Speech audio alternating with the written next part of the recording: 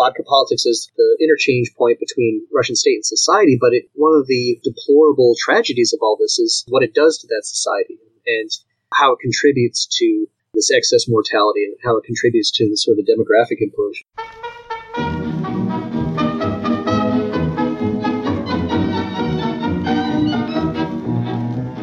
Как-то вечерком с Милой шли вдвоем, а фонарики горели, и при виде их на момент притих, и сердца наши замляли. Hello and welcome to the SRB podcast, where in each episode we discuss Eurasian politics and history. I'm your host, Sean Guillory. For this episode, I'm pleased to welcome to the show Mark Schrad to talk about the history of vodka in Russia and how the spirit has shaped Russian statecraft and society. Mark Schrad is an assistant professor in political science at Villanova University. He's the author of Vodka Politics, Alcohol, Autocracy, and the Secret History of the Russian State, which was just released in paperback. Here's Mark Schrad.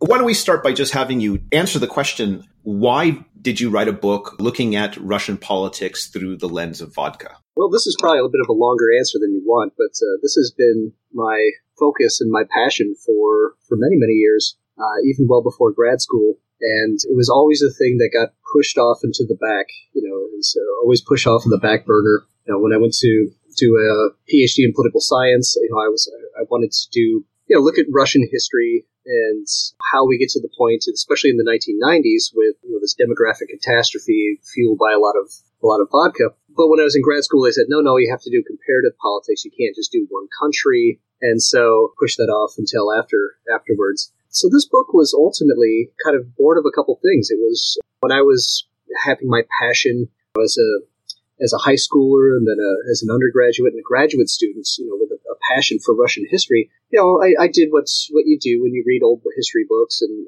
you end up focusing in sometimes on scandals. And that's honestly how I remembered, going backwards in history, looking at Russian czars and tsarinas, is the things that stuck with me were some of the scandalous moments. And at one point I thought, this would be a fun way. It certainly piqued my own interest in Russian history. I thought I might be able to pique other people's interest in it as well by looking at the role of alcohol and vodka in particular. So at one point, I guess this was maybe 2009, when I was in my third year visiting down at the University of Illinois, my wife and I made a pact, and we said, hey, if I can't get a job this next time around, we're just going to pack it up and move to Washington, D.C. and forget about academia and do whatever it is you do with a PhD in political science in Washington. But I told her, I said, I always had this idea for this book on sort of the history of Russia through the bottom of a vodka bottle. And I would always feel remiss if I packed up and left academia without actually writing it. So I put together a couple sample chapters, and I drove up to Chicago for the Midwestern Political Science Association meeting, which is up there every year, and just kind of shopped it around the room. And it killed. There were all these publishers who wanted it, and I felt really positive about this moving forward. But it was one of those things that just struck me home that I had all this interest in this book project, but still couldn't find a job anywhere. It just hammered home how it comes to both sort of academic publishing and sort of the academic job market it's a complete crapshoot. There's so much uncertainty in the whole system. So that's when I finally got around, and then thankfully I did end up with a position here at Villanova University, and that kind of allowed me to build this thing. And it kept growing and building. It started, I think the original prospectus was for 12 chapters. It ended up being 24 chapters because there was so much material in it. So that was sort of the interesting thing, was how it sort of built upon itself from kind of very humble origins. But why vodka? Like, what is it about this substance, this drink, its place in Russian culture? And I would imagine that, one of the things you talk about in your introduction is the fear of people seeing this book as just another kind of built upon various stereotypes of Russians, right? We associate vodka with Russia a lot. But what does vodka provide you as a lens in terms of trying to understand the movement of the Russian history, various events, personalities, and statecraft? When I originally conceived of the book, it was almost more of a kind of a pop history, just the idea of stringing together anecdotes that had something to do with alcohol throughout Russian history. But as, the project progressed, and I sort of hit upon this notion of vodka as being sort of this fulcrum of Russian statecraft, this sort of interchange between Russian state and Russian society, I was like, I'm finding these links all throughout, and so using some of those anecdotes, some of those, sort of drunken escapades of Russian czars or more Boris Yeltsin, I guess, a more contemporary period. You had some of those elements, but you also had this notion that vodka has been there for a long time, and you can tell a whole lot of the story of the Russian state, at least the modern Russian state, with vodka. And I do think it's one of those things, as I write in the book, vodka is not everything in Russian history, but it's a lot of things, and it can tell us some things that start to make sense a little bit more with sort of this lens of vodka as sort of the interplay between state and society, rather than your more conventional histories of the Russian autocracy. Well, let's get into some of that. You have a term, vodka politics, which seems to be, from my reading of the book, is a form of political practice, or as you call it, a central fulcrum in Russian statecraft. What is vodka politics? Vodka politics, it's kind of a catch-all term. It's not a hard and fast analytical term, but it is some notion of the interplay of the Russian state and is an attempt to utilize alcohol to ensure some sort of dominance over the Russian society. And so it includes sort of all manner of things, including, the attempts to, in some cases, try to rein in the alcoholic excesses of society, and in other cases, try to actually promote the alcoholic excesses of societies in the interest of the Russian state and its coffers. And so the financial angles is one of those things, but also there is that elements that you hear from time to time that I'm not so keen on, that this notion that, if we keep them all completely drunk and stupefied, well, then nobody's going to rise up against you. For me, I think it's more primarily, I should say, about the economics and the finances, state finances. Well, I'm going to have you get into a bit of that. But first, the origins of vodka are a bit controversial. Did it originate in Russia? Did it originate in Poland? Where did it come from? Russians in the early modern period were drinking things like mead and beer, and vodka eventually became to dominate the Russian alcoholic palate. What is the origins of vodka, and how did it become the alcoholic drink of choice? That's an interesting question, too, because that's part of my puzzle as to, if you look at these geographies of modern Europe, and people make these maps of the beer drinking regions and the wine drinking regions and the spirits drinking regions of Europe. And they say, well, geography has a lot to deal with that. Obviously, you're not going to have a lot of wine drinking regions, places where grapes don't grow, right? So the wine drinking regions of Italy and Spain and sort of Mediterranean climates. But then you go north of there, it tends to be more beer drinking regions. And then, of course, as you go into Eastern Europe, especially the former Russian Empire, these are predominantly spirits drinking regions. And for a long time, that was always that explanation that it had something to do with geography and some sort of geographic determinism as to why people drink what they do. But looking at these maps, they're not just temperature maps, they're not just climate maps, they're political maps as well. And so you find that those areas that are predominantly vodka drinking or spirits drinking regions tend to be both the Nordic states and the former Russian Empire. So that became something of an interesting to me as well. Vodka is it's a distilled spirit. It's the same family as sort of your gins and your rums. And so you can go back to the old sort of medieval alchemists in trying to look for the spirit of life, eau de vie, and all that. And so we have pretty good information as to, at least in sort of the deep history of it, that you can go back to like the 11th century and find references to the rediscovery of distillation, which I think the Arabians used to have some of this technology well before then. But then the puzzle was always, how do we figure out how vodka comes to be in Russia or in some of these other places that you mentioned, like Poland and so on, which also has a very deep vodka tradition. How does it get from alchemists in Genoa to Moscow, to Muscovy, or to Eastern Europe? And that I spent quite a bit of time examining this question, and there are all sorts of different explanations. One is that it had Genoese traders that traded in the Black Sea, especially around Crimea, and then as the hordes are pressing into those areas, then the Genoese flee north and take their medicine, their technology with them northward. Other people say that there may have been a more northerly route through the Hanseatic League and maybe down through Novgorod. And then other people have suggested that there are sort of domestic distillation techniques, that it was completely indigenous. For all my research into this, I couldn't find a good answer to that. I can't. I guess it's one of the downsides of this book is that I wanted it to be definitive in some ways, but there's just no way to find when vodka came about. And the best I could do was to look at, if you go to Moscow, if you go to the Vodka History Museum, or if you ask anybody, Russia, some knowledge of this, they usually go back to to William Pochlebkin's book on the origins of Russian vodka. And they'll tell you the same things, that it was manufactured, it was first discovered in the Kremlin in 1455 or something, with ultimate precision that this is exactly what happened. But if you push on it, and some historians like David Christian have tried to follow up on some of this, they find it's complete academic fraud. But it's the kind of fraud that's been perpetuated so frequently that it's been repeated. It's become almost folklore at this point in time. Well, I think that's the thing, right? Despite all of its ills on Russian society, it still maintains itself as a kind of national drink of sorts. And so I would imagine there's some sort of national pride tied into some of this folklore. Right.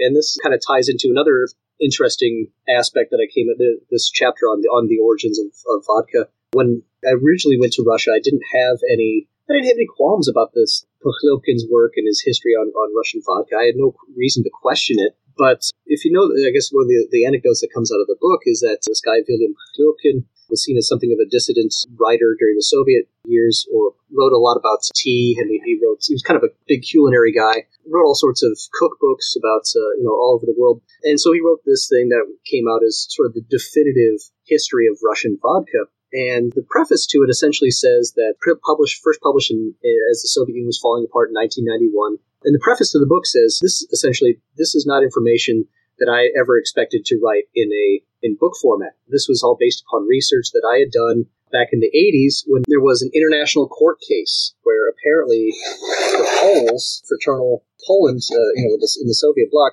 had sued the Soviet Union for the rights to the word vodka. And so I was like, okay, that's really interesting. And so at this point in time, I had a research assistant, and the one task I gave my research assistant was, let's find that court case. Let's get that information and see, I want to see what the documents are. If it was at an international court, you should be able to get this sort of information. And we found out that it just didn't exist. There was no court case. It was never specific as to whatever court, some sort of international arbitration court. And I had this research assistant. That was the one, he had one job, figure this out. And it just wasn't there. So we were chasing stuff around in the Library of Congress. We were chasing stuff all around Russia. Started interviewing some of these people who were involved in the disputes in terms of Soyuz Plodimport, which was the Soviet export monopoly.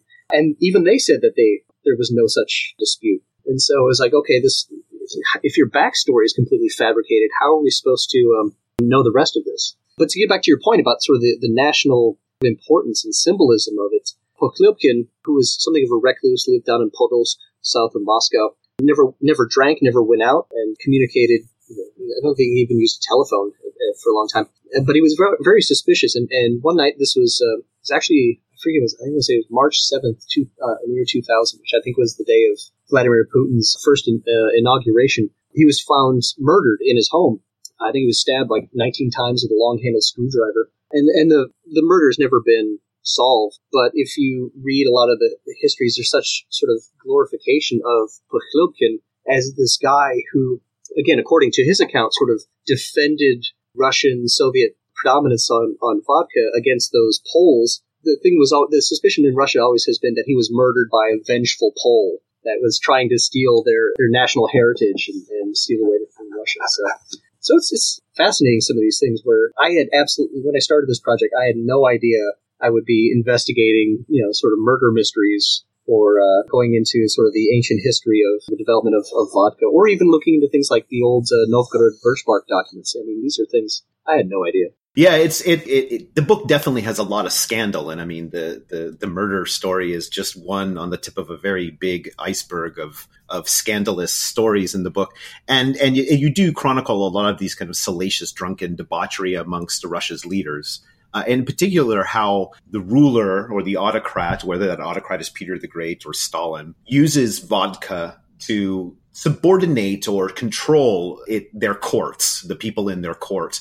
What does this illuminate about Russian autocratic practice, how they relate to their subordinates, the use of vodka? I mean, that's a good question. It's not certainly something that's not sort of an ironclad rule that if you're an autocrat, then you have to do this, or if you're a Russian autocrat, then you have to try to keep people drunk and divided, unable to mount sort of a challenge to your autocracy. But it is interesting that you have these similar dynamics. The book starts off with the insights of Nikita Khrushchev and how, when he was in Stalin's Politburo, Stalin would, on a nightly basis, try and ply them all with alcohol and keep them off base. And then, that's an interesting way to kind of use that link to go back and say, okay, well, it was not just Stalin who was doing this 70 years ago. It was also Ivan the Terrible was doing this, and Peter the Great was doing this, and to a lesser extent, even you see this popping up again in Yeltsin's term and whatnot. So it was just one of those things that I thought was interesting for the details to get into sort of the nitty-gritty of politics, and especially I think from the Stalin period, because I'm also historically inclined. I like to hear these things and try and not just the details of it, but some of these reminiscences of people who would go to Stalin's court and just reflect on the fact that at this point in time, especially after World War II, you have Stalin making some grandiose decisions about the future, not only of Eastern Europe, but the Cold War and sort of the global political order in this atmosphere of complete drunkenness. And it's fascinating, to get sort of those insights. The other thing, I guess, is one last thing is I did want to use something as a sort of a metaphor. Sort of the thing that you have with Stalin and his subordinates, or Ivan the Terrible and his oprichniki and whatnot, and the boyars was trying to keep them drunk and off balance and unable to mount a collective opposition to their rule, is kind of, you can make a sort of an analogy there with the relationship between Russian state and society. That there is this notion that trying to keep the state sort of prostrate in terms of its civil society and unable to mount a challenge to the power of the Russian state. Now, you mentioned a bit ago about the importance of the finances and revenues and the economy of the Russian state and how it's wedded to vodka. Talk about the reasons and the ways that vodka and state revenue were tied together. The roots go back very far back to the origins, and I think it's hard to completely disentangle the revenue aspects of the Russian state with what we were talking about earlier about why is it that Russians drink vodka. So if you look back into some of these early Russian histories of the Tsar's taverns, the old story that gets handed down is that after the conquest of Kazan, Ivan the Terrible sees that institutes this system whereby the state would have a monopoly on taverns and the tavern industry and extract all the revenues. And you'd have the tavern keeper, the Selavalnik, the Selavalniki the kissers would kiss an oath of loyalty upon the cross to deliver revenue to the Tsar. And so some of these histories of these early kabaks give an explanation that it wasn't just vodka in there. In the early days, you had all those things we were talking about before. You had your kvasses, you had some mead, you'd have different types of ales and beers, and then you'd have vodka, some wine, usually for the more affluent people who would come in. But gradually over time, vodka, I guess, due to its higher potency and its much larger profit margins for a distilled beverage as opposed to some of these more traditional brewed beverages, was essentially a huge source of revenue. So gradually over time, over a span of 100 years or so, vodka eventually nudges out most of the competition to the point where most of the kabaks are producing and selling mostly alcoholic beverages, vodka. And so that was the fact that it had been such a long monopoly in Russia, and you had this, the system. The early system was one of tax farming, so they would farm out the revenue to individuals who would, have the exclusive right to farm the vodka revenues in a given gubernia or whatnot, different given tax district. And they would essentially sort of be the barons there. And so as long as they delivered what they said they would in terms of revenue to the state, then they could feel free to push as much alcohol as they wanted to on their people. And so that continued straight up until the 1860s, with part of the great reforms of Alexander II, along with emancipation. They finally got rid of this tax farm system, which is arcane. It was out of date, and it was really a generator of a lot of, due to the fact that you had a blurring of the lines between public and private, these tax farmers. It was also the source of a lot of Russian corruption and whatnot. So you had that was removed in the 1860s. You had an excise system, but by the 1890s, under Sergei Witte, you have sort of the general re-encroachment of a Tsarist monopoly, distribution monopoly, not production monopoly. That goes. There's a brief period of prohibition from 1914 to 1925 in Russia, from the late Tsar's period to the early Soviet period under Lenin. But then Stalin, once he comes to power, essentially redevelops that old Tsarist monopoly system, and that continues right until the end of the Soviet system. And when the demographic impacts of alcohol in the 1990s are just unbearable. The only call that you have, the only alternative that Russian policymakers seem to have, is a call for bringing back the old monopoly, as though there's that was the only thing that was keeping people sober back in the day was the monopoly. But then there's the notion that they at least have some greater control over what people were drinking and how much. And I also noticed, one of the questions that repeatedly comes up in post-Soviet Russia, especially over the last couple of years, as the state tries to get a better kind of handle on in discouraging alcohol consumption, is about whether to raise the price of vodka, restrict the sale of vodka. Now, from what I know, you can't buy vodka in Russia in kiosks or even in small shops. You can only get it at grocery stores. So the state seems to is trying to, as it has in the past, trying to regulate the distribution of vodka, because on the one hand, it may get tax revenue, but on the other hand, it also helps destroy the population. And it's an interesting dynamic because it is one of those situations where they're kind of walking a tightrope.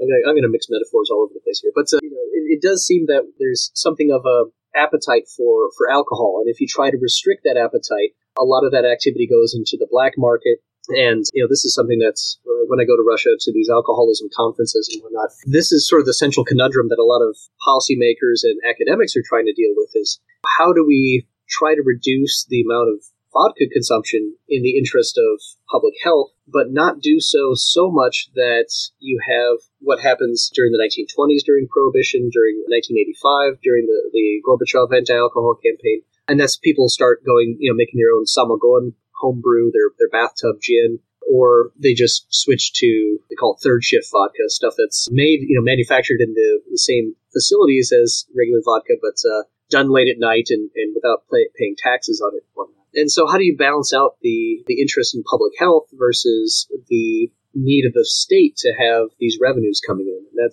that's been the delicate dance for Russia even today. One of the things you do in the book is you connect, or you bring vodka into the story of Russia's small and great social and political upheavals. In here, from palace coups to rebellions to even the revolution, what role did vodka play in the political and social turbulence? Well, there are a lot of these little anecdotes. Again, they're just kind of strung along, going back to the old palace coups, talk about Catherine the Great, how she came to power and deposed Peter III. A lot of it was about making sure that the army was on your side, and one way to get the army on your side was to give them promises of lots of alcohol. So that becomes one of those things. But I guess if you're talking about the very tumultuous uprisings, if you're talking about 1917 in particular, it's interesting is because in 1914, Tsar Nicholas II institutes a prohibition, essentially for the ease of mobilization into World War I, which has horrible ramifications in terms of complete loss of state revenues and so on.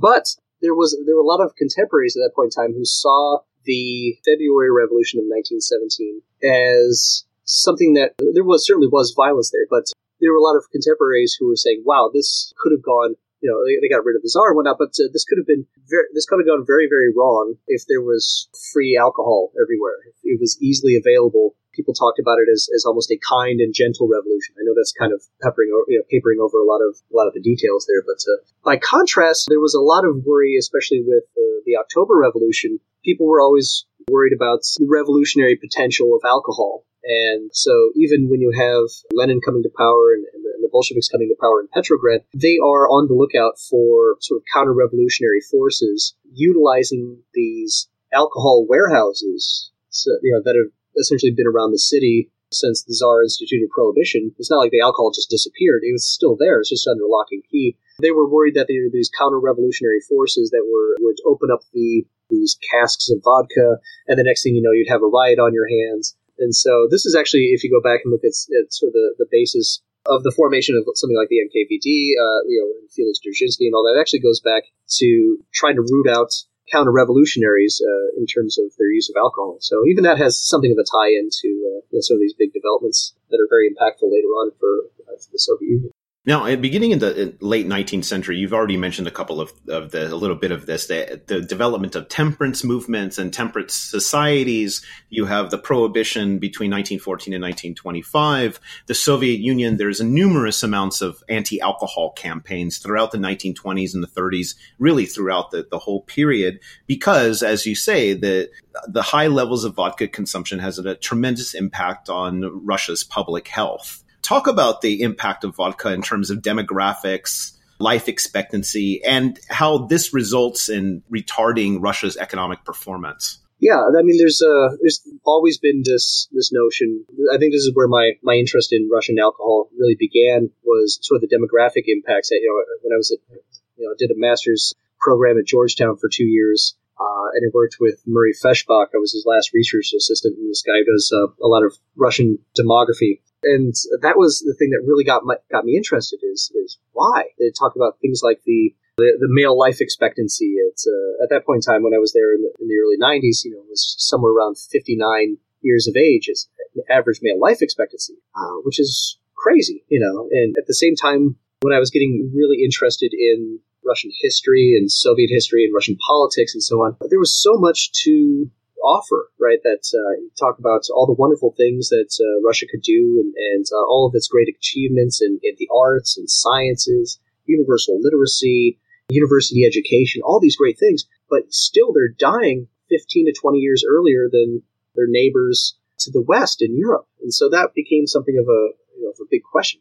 Why is that? Why trying to look at these things comparatively? And so, especially during the 1990s, when this complete demographic implosion, you have investigators, researchers, public health officials, and so on, these international scholars. Essentially, there's some Zaridza, I think is his name, one of the more recent investigations, claiming essentially that half of all premature male mortality in Russia has something to do with alcohol. So if you die early in Russia, chances are it's because alcohol is involved in some way, whether it's this liver cirrhosis or whether that's stumbling drunk into the street and getting hit by a tramway or something. So it is rather significant, and so it shows itself up. It appears in a lot of different ways in the statistics. One of the things that I look at, and this is a holdover from the Feshbach days, is every time that there's a release of demographic data, you sort of check the alcohol-related mortality statistics and see if they're going up or down, or as a pretty good indication of sort of a good barometer as to Russia's overall demographic health. So that was part of it. But also, like I said, it shows it up in different unusual ways that you wouldn't expect. And probably the most significant one that I came, looking at these things in comparative context, that I came to find was not just looking at male life expectancy or female life expectancy and comparing it with Europe or the United States or something like that. But if you look at the difference in male and female life expectancy comparatively, it tells you a lot about what's going on in essentially around the world in a lot of ways. And they say, okay, well, if you look at predominantly Muslim states and you take average female life expectancy at birth and subtract from that average male life expectancy, it's a difference of 1, maybe 2 years. If you go to some of those countries where there's predominantly beer drinking or light drinking, and you do that same sort of thing, the male versus female life expectancy, I think, is a 3 to 5 year difference. And the wine drinking societies are around 6 or 7. And then if you look at predominantly distilled spirits drinking countries like vodka, like Russia, the difference tends to be 8 or 9 years, that men will die 8 or 9 years earlier than women. And the one country that has the biggest discrepancy between that is Russia. There are other countries that drink more. If you talk about Moldova, drinks a lot, and the Czechs and the Hungarians, but they're drinking different things. But distilled spirits difference is, in Russia, it's a difference of between 10 and 11 years, that men will die earlier than women. And that, for me, has been one of those indicators that it's not published in statistics. You just have to do a little bit of math to get to it, but is really telling about sort of the predominance and sort of the destruction that alcohol, vodka in particular, can wreak on society. To the economics of it, I mean, they're losing so much productive capacity to the health problems, the early death, all of this to really maintain a high level of productivity. I mean, I am always struck by, I'm reminded of this poster in the 1930s that shows a worker on some sort of press, and he's spilling a bottle of vodka onto the press. I mean, this is a perfect metaphor for that relationship. And this actually, I think, in somewhere near the conclusion of this book, where I look at the sort of the demographic impacts. And one of the interesting things that I find and trying to unravel the reasons for the demographic disaster of the 1990s, a lot of people, especially economists, look at that and say, well, it was that's to be expected. That's economic dislocation, and that's the price of making a transition from an administrative command economy to the market, and you just sort of have this thing. But what I found is that if you look at other countries that, especially in Eastern Europe, if you look at Czechoslovakia after the end of communism, or if you're looking at Poland, or get down to Bulgaria, Romania, where they don't drink. Maybe they drink as much, but they don't drink vodka as much. They don't have that same sort of demographic implosion during the 1990s. And so one of the things I did in sort of one of the concluding chapters was go back and look at sort of demographic projections of where not even the Soviet Union, but where the Russian Republic would be, what we now know as the Russian Federation. They had demographers estimating what the population would look like in the year 2050. Without foreseeing the economic crash and the demographic crash of the 1990s. And that number, which is a fairly reliable number, is a difference of about 55 million from where it is today. And that, to me, is the tragedy of this whole thing. It's not just that the Russian state has been sort of living, the high life off of trying to extract revenues from its own population. But to get back to your point, it's like, imagine what Russia could do, and imagine what Russia would be like if there were 55 million more Russians, and not just stumbled down drunk, but 55 million more artists, or tax-paying artists, or engineers, or all of them being economically productive and sort of tax-paying members of society. And so this, to me, is kind of the great tragedy, is that you have this, like I said, vodka politics is the interchange point between Russian state and society, but one of the deplorable tragedies of all this is what it does to that society, and how it contributes to this excess mortality, and how it contributes to the sort of demographic implosion. And finally, since 2000, the Putin government has been keenly aware of the demographic problem. It's tried to address the demographic issue in a variety of ways. So how does vodka politics fit into that? And how does the dealing with vodka or vodka politics under Putin compare and contrast to previous times? It's an interesting question. During Putin's first two terms, there wasn't a whole lot of interest in sort of promoting something of a coherent alcohol policy, if you will. And there were anecdotes that spill out from time to time that when presented with plans to do something about alcohol consumption, that Putin kind of scoffed and said, "What, do you want me to be another Ligachev?" And Ligachev was the ill-fated reformer during Gorbachev's anti-alcohol campaign. So it is kind of telling that when he steps aside in 2008, 2009, and Medvedev comes to the presidency, that Medvedev is one of the ones who's pushing for something of an concerted anti-alcohol campaign. And so when this came, this is actually as I was starting to write the manuscript to the book, I was like, okay, here we go again. What's this going to be about? Because most anti-alcohol campaigns in Russian history took one of two forms. One, both of them are very well-intentioned, that they want to put the interests of the Russian population ahead and promote Russian health and well-being and economic productivity as well. But the usual ones tend to be implemented in a very autocratic manner, very almost totalitarian manner. That's whether it's prohibition in the 19-teens and 20s or Gorbachev's in the late 1980s. It was just this notion that we can try and make people sober by decree, sort of instantly. Well, if we just restrict alcohol, then nobody's going to buy it. And those just essentially blew up in their faces, both times, so the finances went down the tubes, and people learned that they could make their own just as easily, and sort of exacerbated all sorts of problems. So those are, that's like the worst case scenario, is the demographic implosion followed by state implosion kind of thing. The other was just sort of the half-hearted attempts and saying, okay, well, maybe we'll promote temperance, but not abstinence from alcohol, and sort of just put up some posters and not really do anything about it. But I was happy to see, as things evolved since 2009, that they didn't do sort of the autocratic method. They didn't do sort of the shock troop mentality of, well, let's just close all the kiosks, close all, and restrict all vodka. All of the policies that they implemented were very much based upon sort of best practices and international experience, trying to restrict the sales hours, locations of sales, and so on. And did so in fairly incremental fashion. And probably the most well-known one is that they tried to increase the tax revenues on vodka to try and make it more expensive.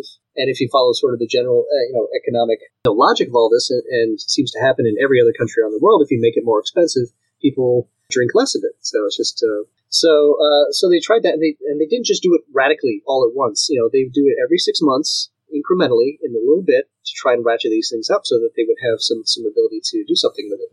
And so that at the outset, you start to see, especially after 2009, greater increases in terms of the demographic benefits. And so this was very encouraging. And so when the book was originally published in 2013, 2014, I had this hope that this would be the end of vodka politics. Put a question mark at the end of it. Is it the end of vodka politics? I don't know. Because not only did it have that going for it, you had good international experience, you have best practices to follow. But by the time you're in sort of Putin's Russia, the importance of vodka to state revenue had diminished quite a bit. So it was, if you go back to the old Tsarist era, it was 1/3 of all state revenues came from vodka. In the 1980s, even in the Soviet Union, 1/4 of all state revenues came from the vodka trade. Nowadays, it's somewhere around 2%, and that's manageable. And so my hope at that point in time was that, hey, now that we have Gazprom, now we have all this oil and natural gas revenues and so on, maybe we don't have to have that same sort of addiction to promoting alcohol and alcoholism at that point in time. But unfortunately, some of those dynamics that we discussed earlier, that the more you restrict alcohol, the more it kind of seeps out into the black markets, seems to be increasing quite a bit. And so with the current economic crisis that Russia has been facing, probably the most well-known, or one of the most well-known moves that Putin has instigated, was that he actually has been stopping and backtracking on a lot of these well-meaning anti-alcohol measures, most notably those incremental rises in the excise tax. And so for the first time since maybe Andropov, you actually have a president reducing the costs of alcohol. And so a lot of people, again, very cynically looked at that and said, oh, look, here's Putin at a time of economic strain and hardship for the Russian people. He's trying to keep them drunk so they won't rise up against him. And I don't agree with that. I don't think that's it. I think he has very valid reasons for kind of putting the brakes on it. I think there is a sort of a flowering of illegal activity currently in the Russian alcohol market. But the timing struck me as very odd, because you could say the same thing a couple of years ago, a couple of years prior to that it needed to happen at any one point in time is kind of serendipitous. That was Mark Schrad, an assistant professor in political science at Villanova University. He's the author of Vodka Politics, Alcohol, Autocracy, and the Secret History of the Russian State. I'm your host, Sean Guillory, and this is the SRB Podcast.